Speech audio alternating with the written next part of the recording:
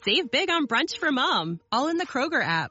Get 16-ounce packs of flavorful Angus 90% lean ground sirloin for $4.99 each with a digital coupon. Then buy 2, get 2 free on 12 packs of delicious Coca-Cola, Pepsi, or 7-Up, all with your card. Shop these deals at your local Kroger today, or tap the screen now to download the Kroger app to save big today. Kroger, fresh for everyone. Prices and product availability subject to change. Restrictions apply. See site for details.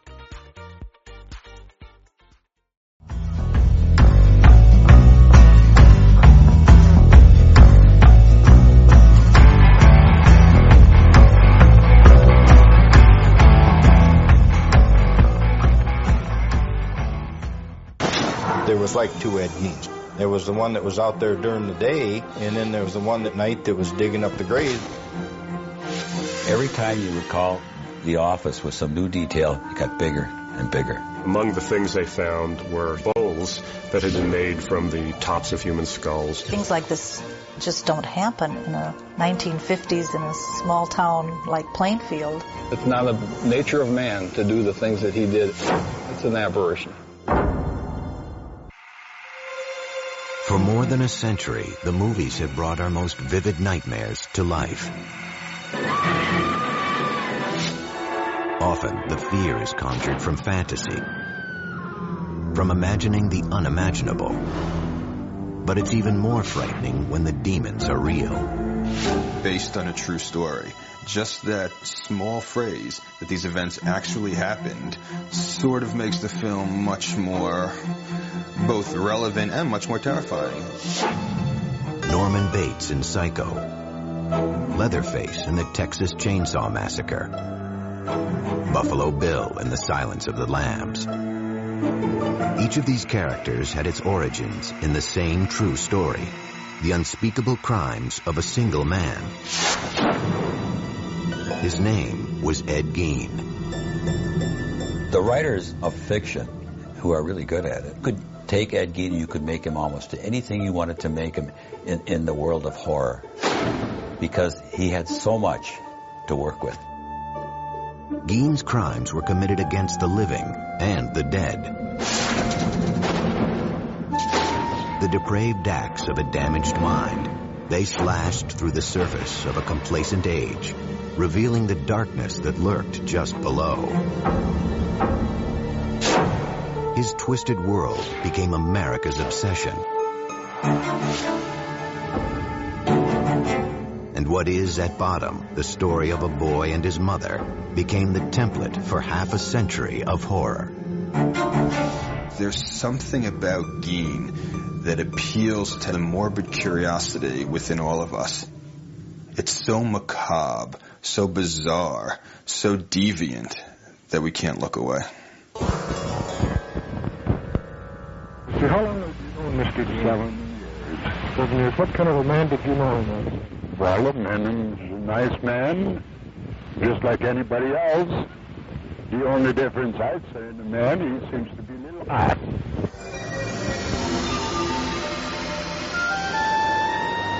No one ever claimed that Plainfield, Wisconsin was a small-town paradise. In the fall of 1957, it was home to about 700 people, a quiet, hard-working place on the windswept flatlands of central Wisconsin. They had the main hardware store for that area, a food market. They had a restaurant or two, a saloon. There was nothing that would distinguish it from, probably 100 other communities in Wisconsin.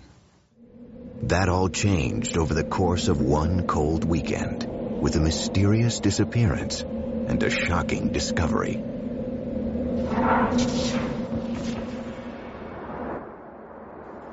Saturday, November 16th, marked the beginning of an annual Wisconsin ritual. Deer season. In Plainfield, the men hunted not for sport, but for food. Their trophies would be killed, hung in barns, and dressed out, gutted and butchered. All the males would be out in the woods. And so the main street would be a quiet place. Particularly quiet that morning was Bernice Warden's hardware store.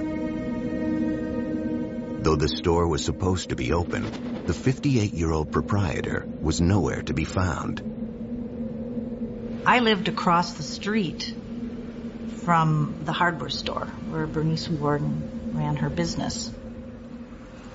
I believe it was in the afternoon. People were starting to wonder why the store was locked and where was Bernice Warden. So her son came back from deer hunting himself and found that the place was a mess. There was blood all over the floor, and they started to investigate what might have possibly happened to her. Interviewed by police, Bernice Warden's son mentioned a frequent customer who'd been in just the day before to check on the price of antifreeze. Ed Gein, a 51-year-old bachelor who lived in an isolated farmhouse outside of town. Everybody had a role to play in this town. And I think that Ed Gein was recognized probably not as the village idiot, but as a village oddball, I would say. That evening, about 2 hours after Bernice Warden was reported missing, Sheriff Art Schley headed out with another deputy to Ed Gein's farm. If you ever wanted to have a Halloween party, that would be a great place for it. It was a spooky house out in the edge of town, and it was dark, and there wasn't a sign of life there. The doors of the house were locked, so the officers decided to take a look inside the woodshed. They went in investigating with flashlights. It was pitch black because there was no electricity and no lights. And one of the lawmen felt something bump against his shoulder. He turned, shined his flashlight on it, and indeed, there was Bernice Warden hanging from the rafters, upside down with her head off and gutted like a deer. Ed Gein was taken into custody that night. As he sat quietly in his cell at the Waushara County Jail, police continued to search his woodshed and then cautiously ventured into his home. Inside, they would discover a horrific scene. Bernice Warden's gutted carcass, it turned out, was only Ed Gein's latest grim creation.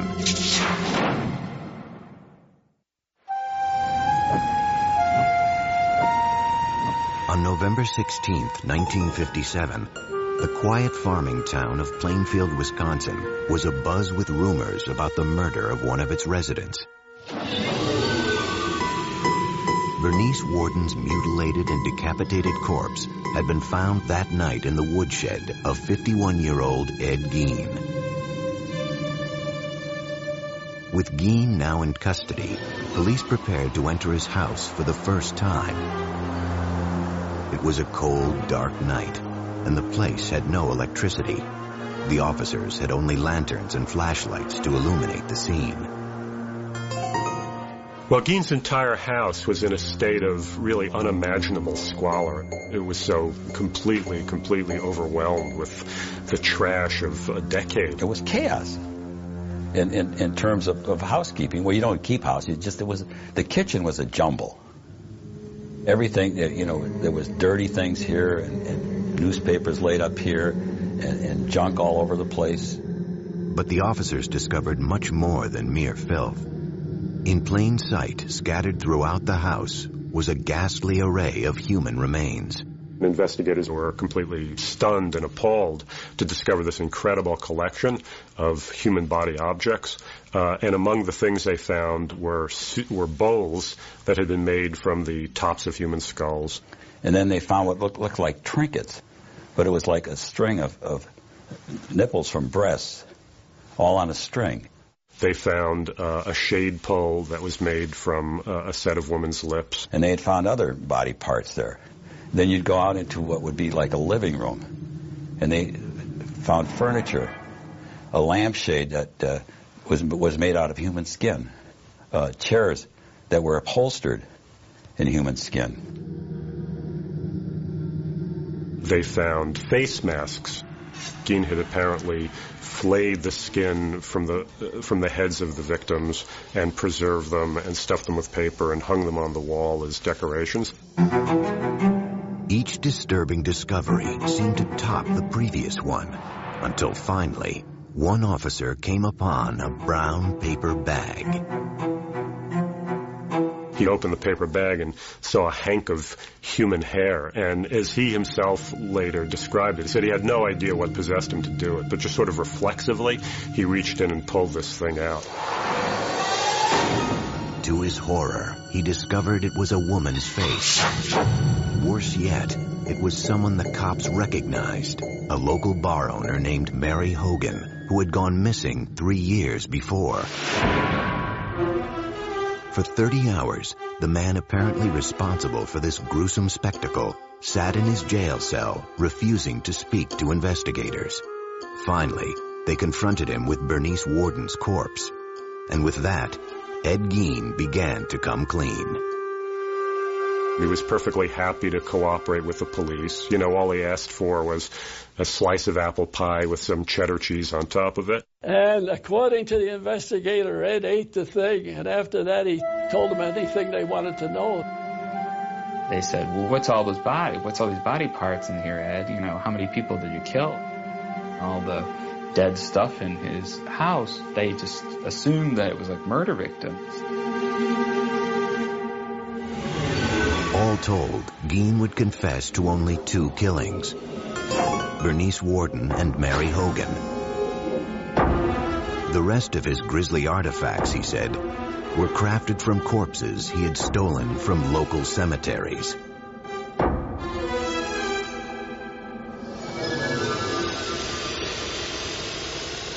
Plainfield woke up that Sunday morning to find out what had been living in their community for all these years, and that was Ed Gein.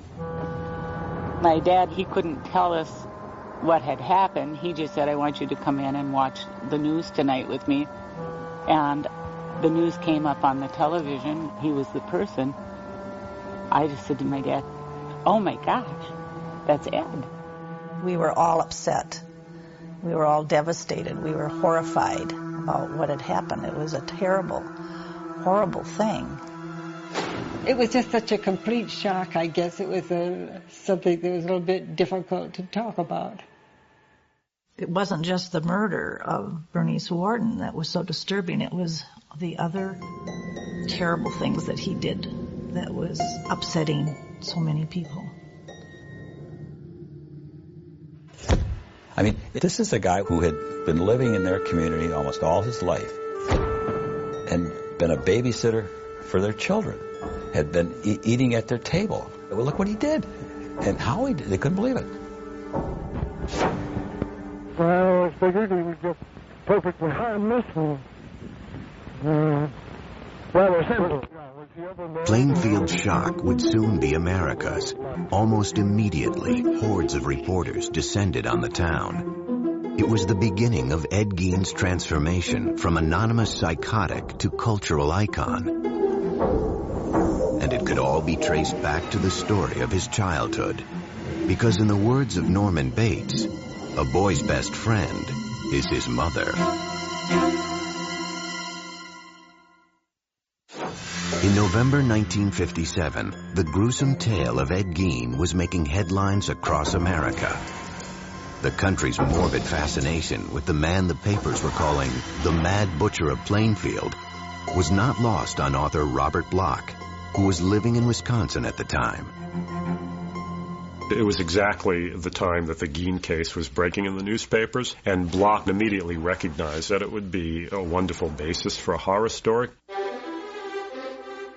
The result was Bloch's 1959 novel, Psycho, which Alfred Hitchcock would bring to the big screen the following year. The story of Psycho is the story of Norman Bates, a single, deeply disturbed mama's boy, for lack of a better word, who runs a hotel and murders unsuspecting young women who cause him to have any sexual urges or impulses.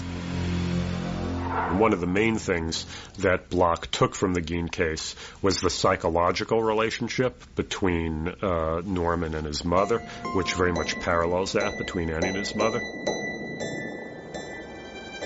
Augusta Gein had been dead 12 years when police entered the house she had once shared with her son. As they worked their way from room to room, searching for clues that might explain what would drive someone to commit such crimes, they came upon a doorway that had been boarded up. And by that time, of course, they had seen so many horrific things, they had no idea what they were going to discover behind the doors of this room. And when they broke it down, what they discovered was that it was a room that was kept in a state of perfect, pristine preservation. And that turned out to be the room of Ed's mother. The bed was made. There was a table, night table. Had a Bible on it. The room was very dusty, musty. The wallpaper was sort of a rose-tinted thing, but it was all kind of discolored. And that was his shrine to his mother. After his arrest, Ed Gein underwent a month-long court-ordered psychological evaluation. It was here that a picture began to emerge of life behind closed doors on the Plainfield farm, and Ed Gein's descent into madness.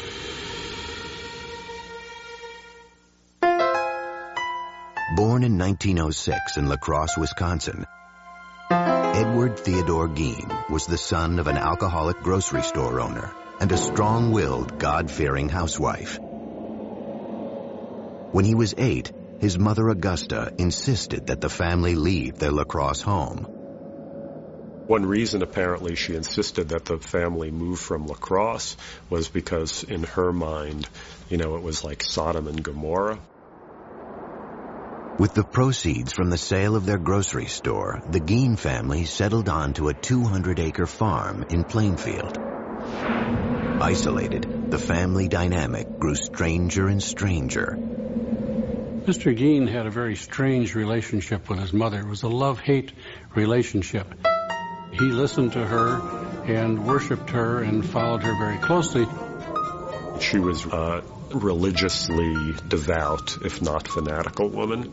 Very, very domineering, very, very strong-willed. I mean, she completely dominated her husband, as well as her 2 sons, Gein and his brother Henry. Augusta would preach a lot out of the book of Revelations that said that women were whores, women were tramps, women were definitely evil beings out to, hurt people. The Gein household really became a sort of breeding ground for psychopathology. You have these 4 people stuck together, completely under the sway of this woman. So it really becomes an incubation place for madness.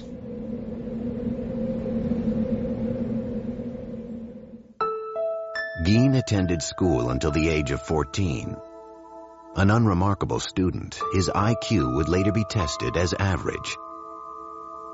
And when he finished school at approximately 7th grade, he just went home then and worked on the farm there. So he did not have contact with the outside world, shall we say, to any extent. In 1940, when Ed was 34, his father died of a heart attack.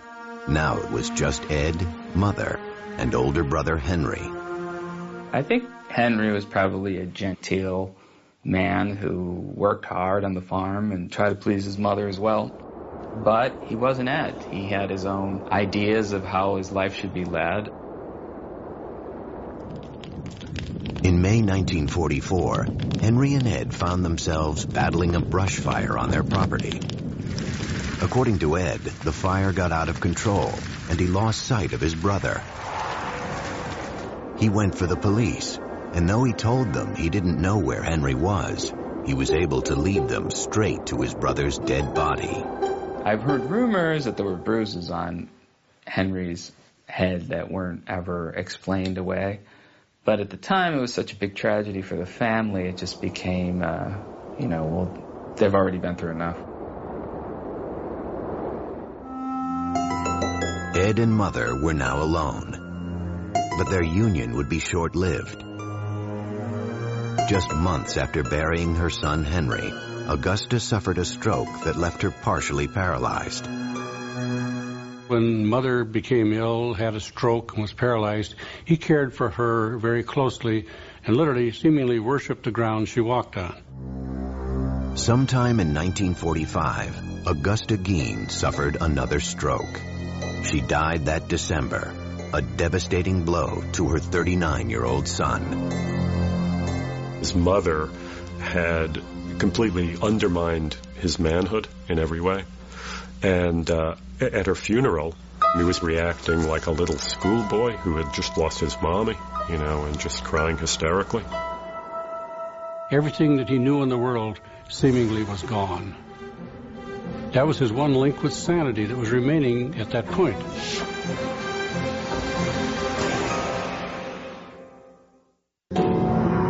Until 1945, Ed Gein's world had been entirely defined by his deeply religious and domineering mother. Her death that December left him for the first time on his own. Living alone in an isolated farmhouse outside Plainfield, Wisconsin, the 39-year-old earned money by helping the townspeople with odd jobs or working on threshing crews. From the time I was pretty small, Eddie Gein was always just, part of the crew. From where our farm was, he was about 2.5 miles away is all. And we'd get in the car and go over and see Eddie. We'd pull into his yard, and I can still remember doing that. And Eddie would always come out and talk to us in the yard. So we never was in his house or anything like that. He was not the village idiot. That's for sure. The housewives in town, they would trust him. Can you fix this? I got a door that squeaks at, or, can you fix the hinge on my door? Sure, I come over. He was a hard worker. When you paid him $1, you had $1.50 worth of work out of him. I mean, he didn't slack off. He wouldn't screw anything up. I think that everybody treated him, even though he was maybe a little, what you'd think, a little different. But Eddie was Eddie. Oftentimes, when the threshing crews broke for lunch, the women would provide them with meals. When you listen now, the women that would talk about it, they felt kind of funny when Ed would look at them. He would give off kind of a funny, it made him uncomfortable the way he would stare at them. Something about his eyes that bothered me. I didn't feel like he was a person I would trust. Strange. Gein had a reputation around town as odd, yet harmless. Behind closed doors, however, he struggled to cope with life after Mother.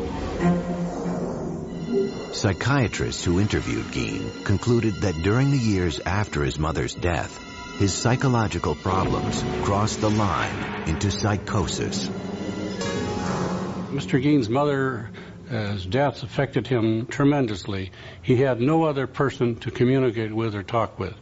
And consequently, he just turned to his inner fantasies, his other interests, and found that without Mother, he didn't know what he was going to be doing. He would come home to this empty, decaying farmhouse. Again, that was without electricity, that was without indoor plumbing. He was completely isolated. Gein's mother had left him terrified of human contact, of women in particular. His loneliness, however, drove him to seek his own perverse sort of companionship. At some point, Gein said, he began to make nighttime raids on local cemeteries. Ed was a reader of the obituaries. He was fascinated by who had just passed away. Ed would find out when the service was going to be, where the burial was going to be, and as quickly as he could get there in the dark of night, he would go and open that grave and get that body. Mr. Gein substituted seemingly dead bodies for the activities that he had with his live mother before. If Mother was gone, he needed someone who literally could take her place. Gein took these desires to ghoulish extremes. Though it remains a mystery if he ever engaged in either sex with the corpses or cannibalism, Some of the discoveries police would later make defied comprehension. There was what the police called a mammary vest, the upper torso of a woman that Gein had taken from the body and preserved and attached straps to. And then there were leggings that had been made from the skin of a woman's legs. And at times, it was reported that he would sometimes walk around with this mammary vest that he had managed to make from female anatomy, and he would attach it to his body. And apparently also sometimes take one of the female genitals that he had removed from a corpse and stick those on himself as well and pretend to be a woman. Eventually, however, violating the dead was not enough to satisfy Gein's morbid urges. It was around this time that he began patronizing Hogan's Tavern, a local watering hole owned by the bawdy, tough-talking Mary Hogan. That was one bar that hunters would, after you hunt long all day, you generally stop and have a soda pop. And I recall she was very huge and very jovial and joked a lot. Her nickname was Bloody Mary.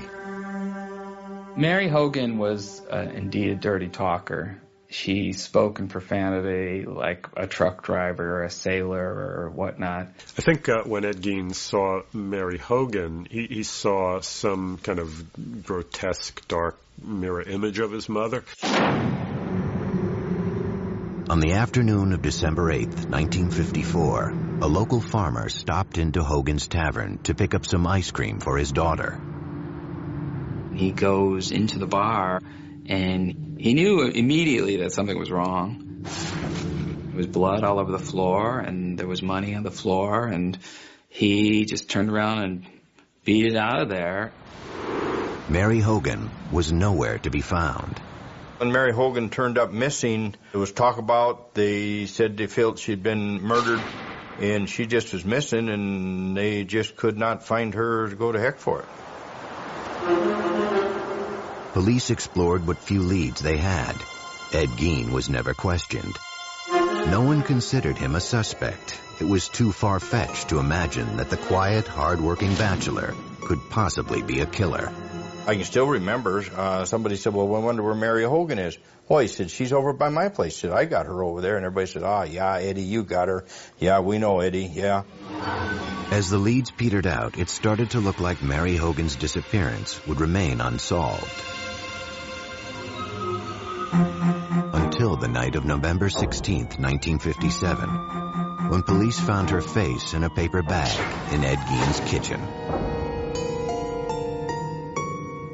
Maybe he felt he wanted to incorporate her into his home, and this was his way of bringing home a bride. But he brought her home as a corpse.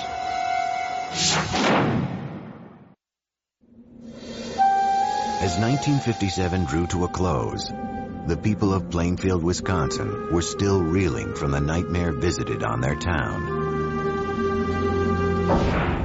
Ed Gein had been charged with the murder of hardware store owner Bernice Warden. But the discovery of his many other hideous offenses had brought instant infamy to Plainfield, along with a horde of reporters from around the world. This was the crime of the country at this particular November in 1957. And it just brought in basically the Western world's press. Had you ever been in the man's house? No, sir. Never been in there. I'd like to talk now. Your name? As the incident wore on and it became so much a front page issue that lots and lots of people were saying, when can it just die down? When can it go away?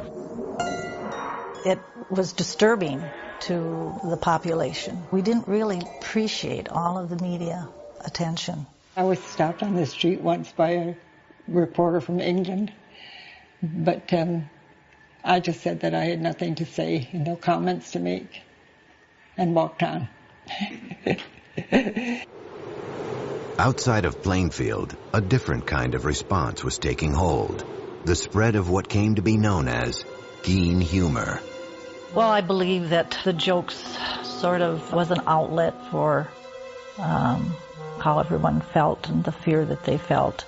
One of them was, what was Ed's favorite dessert? And he says, lady fingers.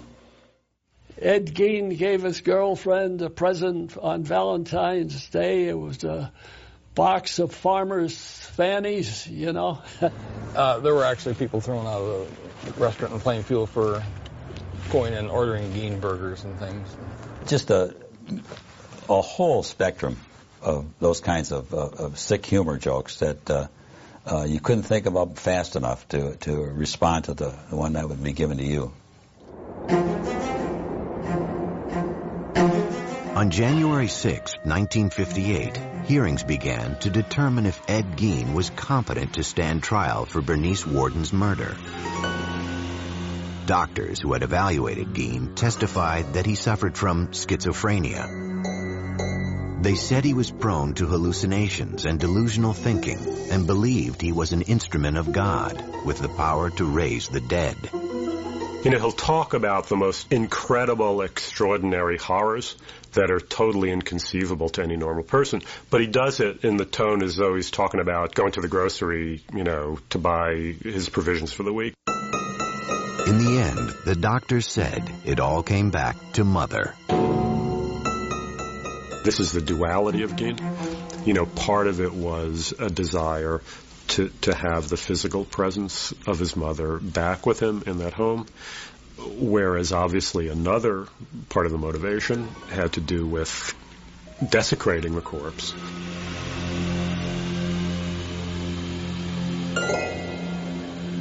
Reporter Dick Leonard remembers sitting next to Gein as the sanity hearing drew to a close. At that moment, he says, he caught a glimpse of the scared, sick man behind the monster. I looked at Ed, and he looked at me, and I could see he was nervous. He was fearful. And he says to me, "What are they going to do to me? What are they going to do to me?" So the judge raps everybody to be quiet. And I had my hand down on the bench here, and he's next to me. And he reaches over and grabs my hand like I was his mother or something. That afternoon, the judge ruled that Ed Gein was legally insane and therefore not competent to stand trial. He was sent off to live at Central State Hospital for the Criminally Insane, a psychiatric hospital in central Wisconsin. For the people of Plainfield, life after Ed Gein would never be the same.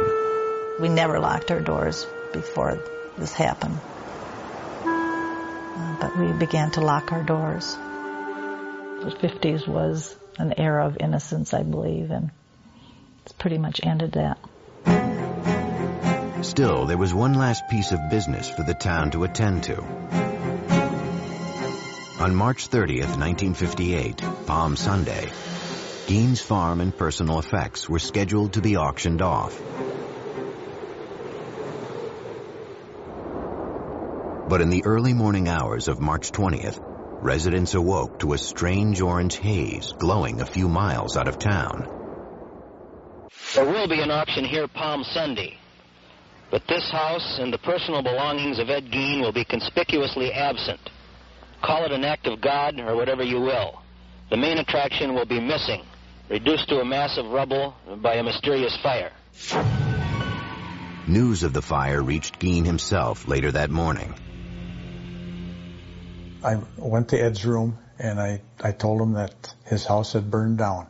And he made a gesture just as well, the exact words that he said. In the end, after a brief investigation, the cause of the blaze remained a mystery. Residents of Plainfield were just happy the place was gone.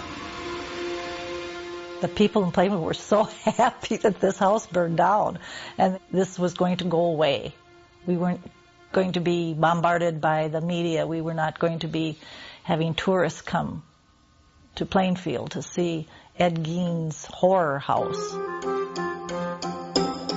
The auction of Ed Gein's estate still took place as scheduled on March 30th. Gein's grisly handiwork was not up for sale. All the human remains had been shipped off to the Wisconsin State Crime Lab. Yet that didn't stop hundreds of curiosity seekers from descending on the farm.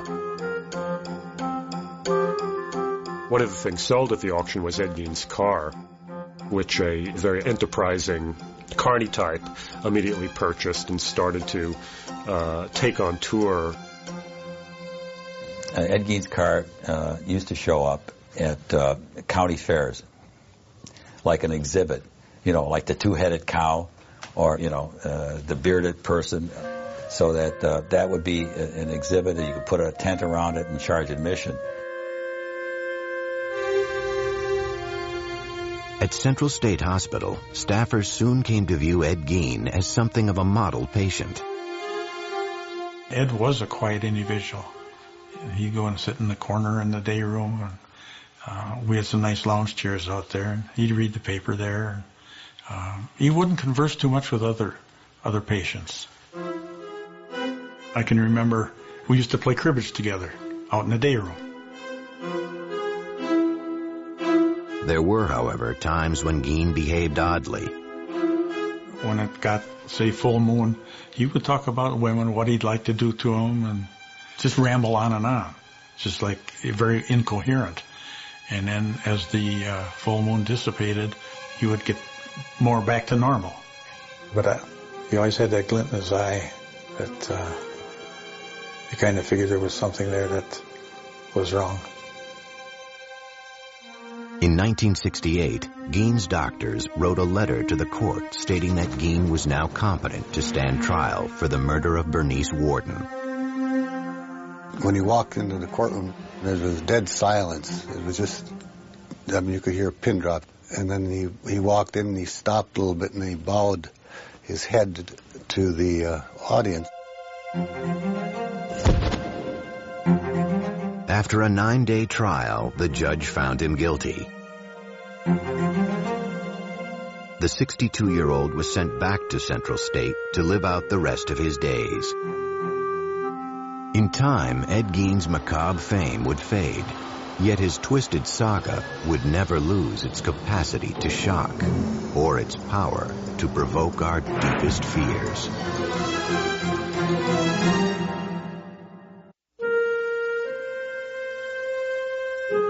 By the early 1970s, an aging Ed Gein was quietly passing his days in a Wisconsin mental institution. He'd go to his room a lot and lay on the bed and kind of daydream. So I don't know what he was thinking about. I couldn't read his mind, but we always had the thought that he was thinking about what he had done. Gein and his gruesome crimes had long since faded from the public consciousness.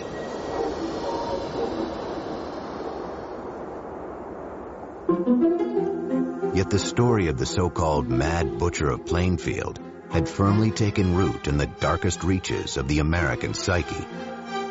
It was a time where he became almost unlifelike, almost like he was a creature of fiction, I think. Some type of a demigod almost. My name is Gunnar Hansen. In 1973, I killed 4 people. I was Leatherface in the Texas Chainsaw Massacre.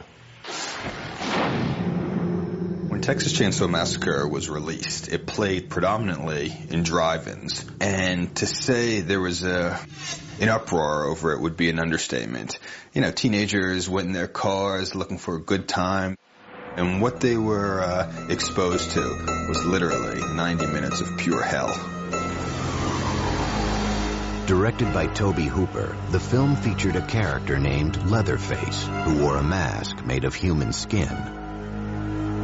During the filming, late one night, Tobe told me that this was based on Ed Gein, very loosely. I mean, what he said was that Ed Gein was the inspiration for the family, that if you take essentially the fact that they made furniture out of bones, that they had skin lamps, that they might be cannibals, and that Leatherface wore a mask, those characteristics were lifted from Ed Gein. What Leatherface really is Ed Gein as a little child would imagine him to be. Because these crimes were real, we had to make Leatherface into this hulking monster who wears a mask of human flesh and wields a chainsaw, instead of being the boy next door who does these horrible things. 17 years later, a different take on the legend of Ed Gein would help make the film The Silence of the Lambs a critical and commercial hit. If you look at The Silence of the Lambs, where the Buffalo Bill character is trying to make a skin suit out of women's body parts, which is something that's based directly on Gein. The killer, the grave robber, all of the things that, you want to get into a good horror story, he was there. He was their source. Because the imagination could take Ed Gein anywhere, and it has. The irony is that as twisted as Norman Bates was, as terrifying as Leatherface wielding his chainsaw is, and as pathologically insane as Buffalo Bill is, Gein was worse. Gein had everything these characters had in spades. 2001 saw the release of a low-budget independent film about the life of Ed Gein. I thought Ed Gein would be a good topic for a movie just because of the mindset of this person. This person who lives by himself with his fantasies and with just his loneliness and his mental illness, eventually steps over the line and becomes a killer. On July 26, 1984, Ed Gein died of respiratory failure. He was 77 years old. There wasn't too much emotion at that time. There wasn't much talk going on in town other than he's gone. He's dead. Ed Gein ended up being buried in the most appropriate place for him, right next to his mother in the Plainfield Cemetery. Ever since her own death in 1945, it had been his great dream to get back to her, and finally in death he had achieved that. Sometime after his death, Ed Gein's tombstone was stolen from the ground. It was eventually recovered and is currently being kept in storage at the Waushara County Sheriff's Department. To this day, however, groundskeepers at Plainfield Cemetery still find flowers and letters that have been left at his grave. There's no way in the world that anyone could ever decipher completely or even intelligently what Ed was thinking or doing. It's not the nature of man to do the things that he did. It's an aberration. The fact that Ed Gein was a sick man mentally, I don't think that mattered to any of us. He did some horrible things no matter what his condition was, and so we had no sympathy for the man. Mr. Gein was an example of a monster that was in hiding. He was not known to his neighbors. He presented a facade of normality to them, and that's why he literally could have the mask of sanity over the whole situation until he was discovered. Obviously, we can never really know. To ask what made Ed Gein is ultimately as unknowable as to ask what made Mozart Mozart. You just don't know.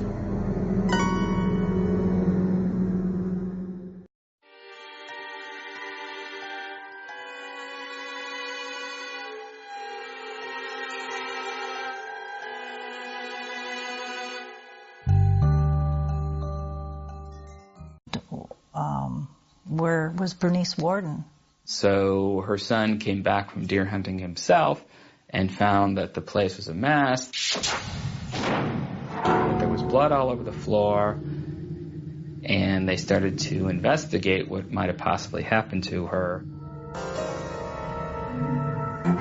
Interviewed by police, Bernice Warden's son mentioned a frequent customer who'd been in just the day before to check on the price of antifreeze. Ed Gein, a 51-year-old bachelor who lived in an isolated farmhouse outside of town. Everybody had a role to play in this town. And I think that Ed Gein was recognized probably not as the village idiot, but as a village oddball, I would say. That evening, about 2 hours after Bernice Warden was reported missing, Sheriff Art Schley headed out with another deputy to Ed Gein's farm. If you ever wanted to have a Halloween party, that would be a great place for it. It was a spooky house out in the edge of town, and it was dark, and there wasn't a sign of life there. The doors of the house were locked, so the officers decided to take a look inside the woodshed. They went in investigating with flashlights. It was pitch black because there was no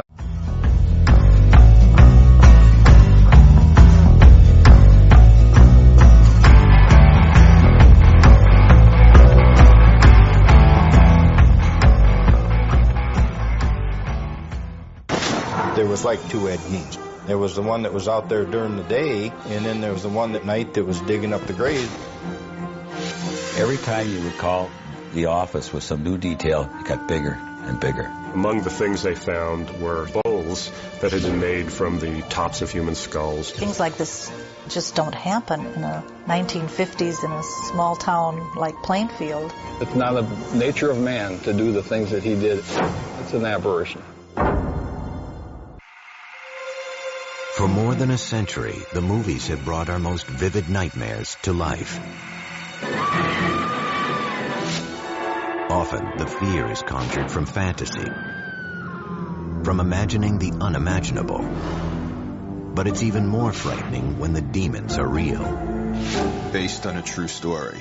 Just that small phrase that these events actually happened sort of makes the film much more both relevant and much more terrifying. Norman Bates in Psycho, Leatherface in the Texas Chainsaw Massacre, Buffalo Bill in The Silence of the Lambs. Each of these characters had its origins in the same true story, the unspeakable crimes of a single man.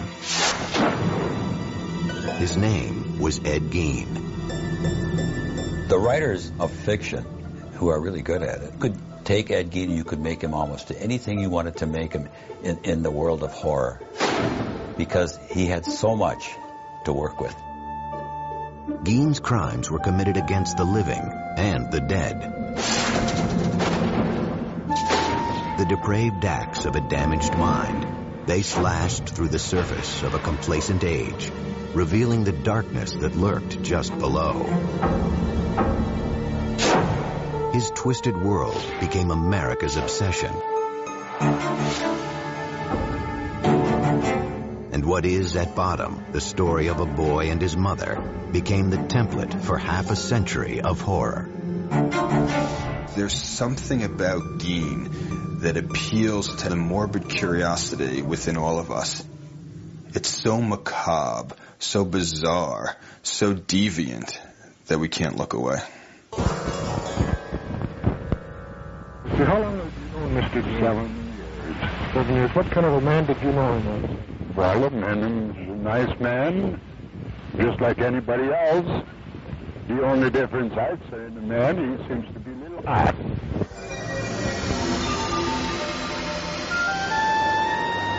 No one ever claimed that Plainfield, Wisconsin was a small-town paradise. In the fall of 1957, it was home to about 700 people, a quiet... electricity and no lights. And one of the lawmen felt something bump against his shoulder. He turned, shined his flashlight on it, and indeed, there was Bernice Warden, hanging from the rafters, upside down with her head off and gutted like a deer. Ed Gein was taken into custody that night. As he sat quietly in his cell at the Waushara County Jail, police continued to search his woodshed. And then cautiously ventured into his home. Inside, they would discover a horrific scene. Bernice Warden's gutted carcass, it turned out, was only Ed Gein's latest grim creation.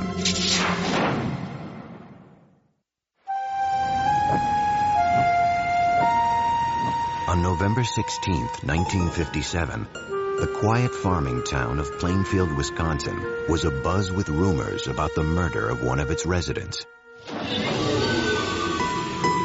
Bernice Warden's mutilated and decapitated corpse had been found that night in the woodshed of 51-year-old Ed Gein. With Gein now in custody, police prepared to enter his house for the first time.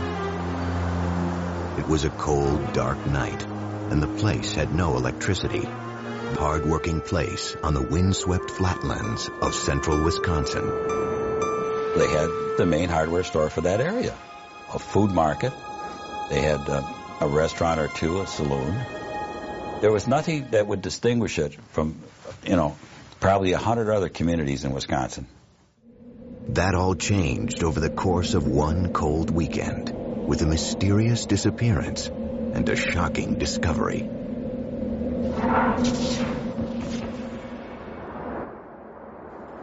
Saturday, November 16th marked the beginning of an annual Wisconsin ritual. Deer season. In Plainfield, the men hunted not for sport, but for food. Their trophies would be killed, hung in barns, and dressed out, gutted and butchered. All the males would be out in the woods.